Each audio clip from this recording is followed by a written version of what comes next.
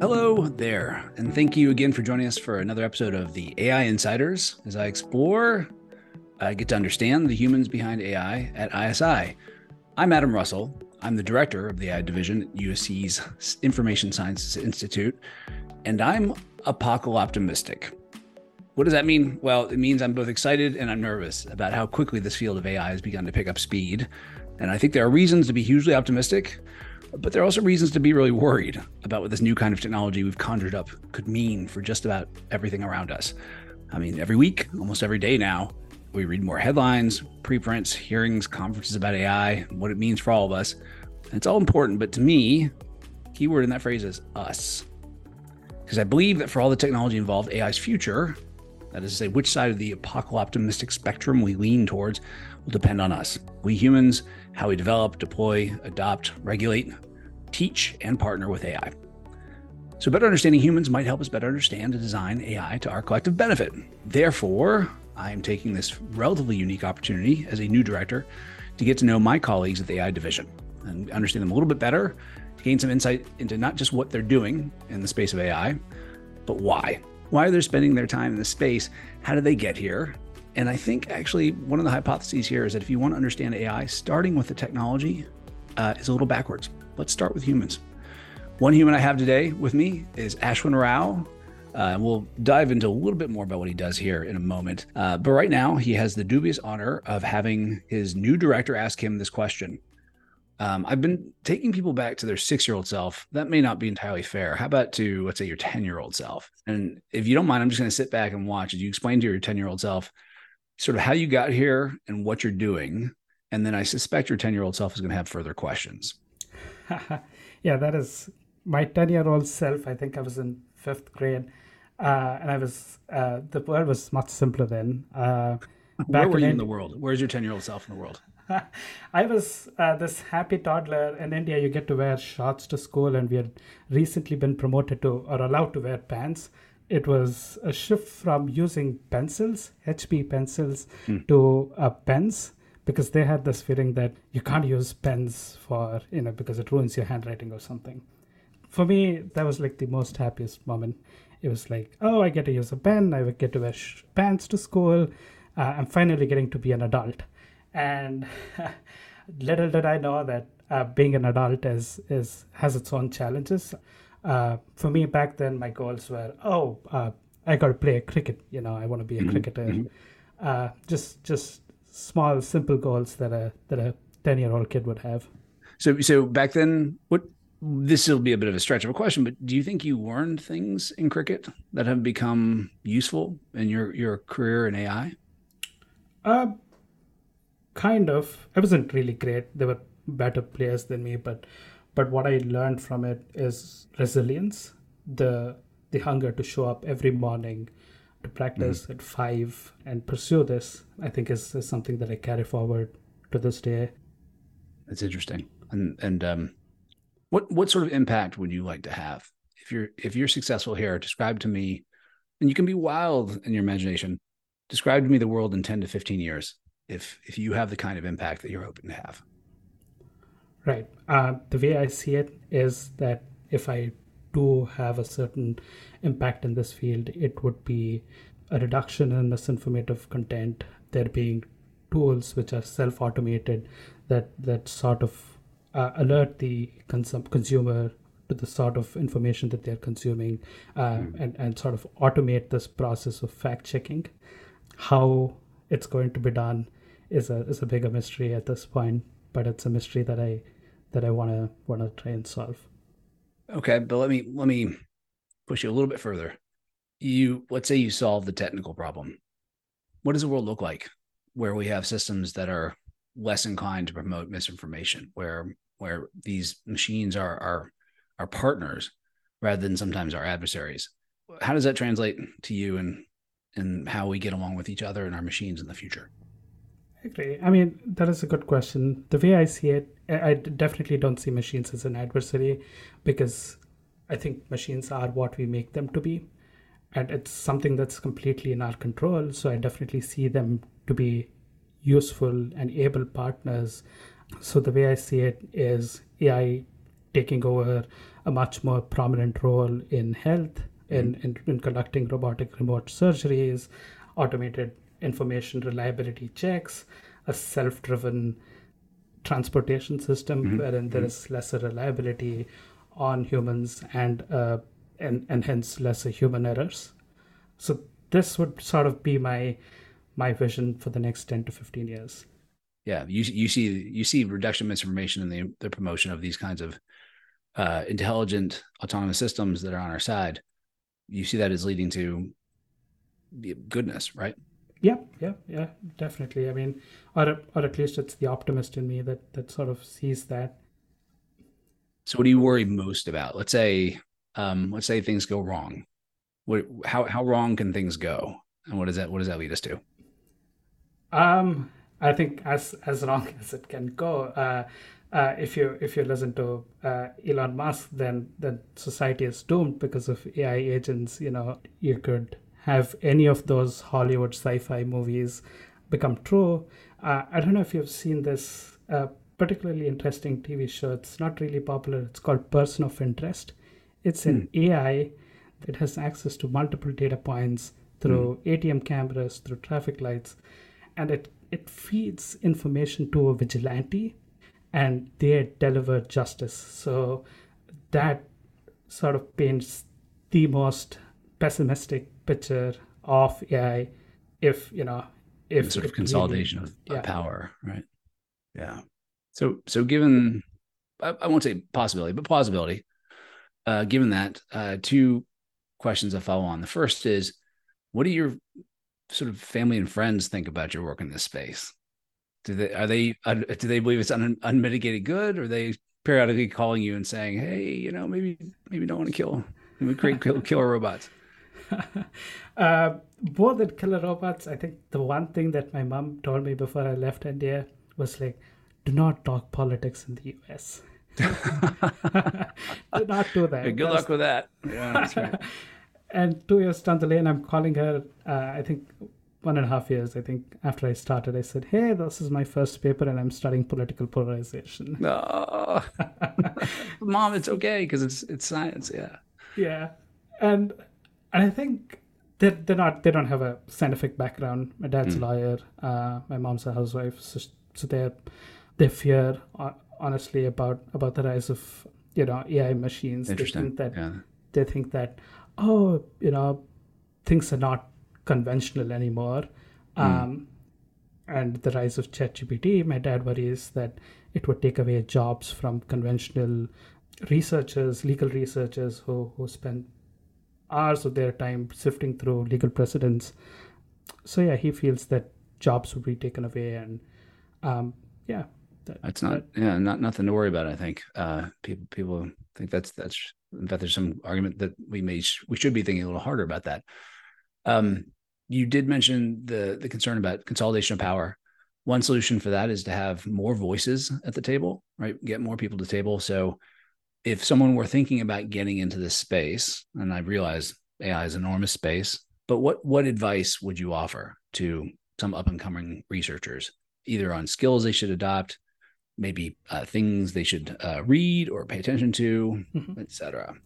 That is an excellent question again. I feel AI right now is still firmly in the hands of computer scientists, and me myself being a computer scientist, I feel I lack sort of the domain expertise that is needed to analyze humans because I'm in the field of analyzing human behavior and how things happen. I feel there has to be a greater intersectionality. There needs to be greater focus on social science, perhaps, or political science, or even AI ethics. I'm listening. As a social scientist, I'm listening. Yes. Yeah. Who from history would you, if you could have them for dinner and spend some time asking them questions about, I don't know, what they would do, or you could take from them their store of knowledge. Who from history would you invite to dinner? Who do you think would be most useful for your thinking in this space right now? One, given the current geopolitical state that we are in, I would sort of want to pick Mahatma Gandhi. I don't know if I can have him. Yeah, don't Yeah, I wouldn't want the pressure of having to cook for Mahatma Gandhi, but I think yeah, it's a easy choice. Explain that. Um, I mean, yeah, I'm a vegetarian, so I think I could try whipping up something for him. Um, but the reason that I picked is purely because of the immense geopolitical storm that we're in the midst of, right?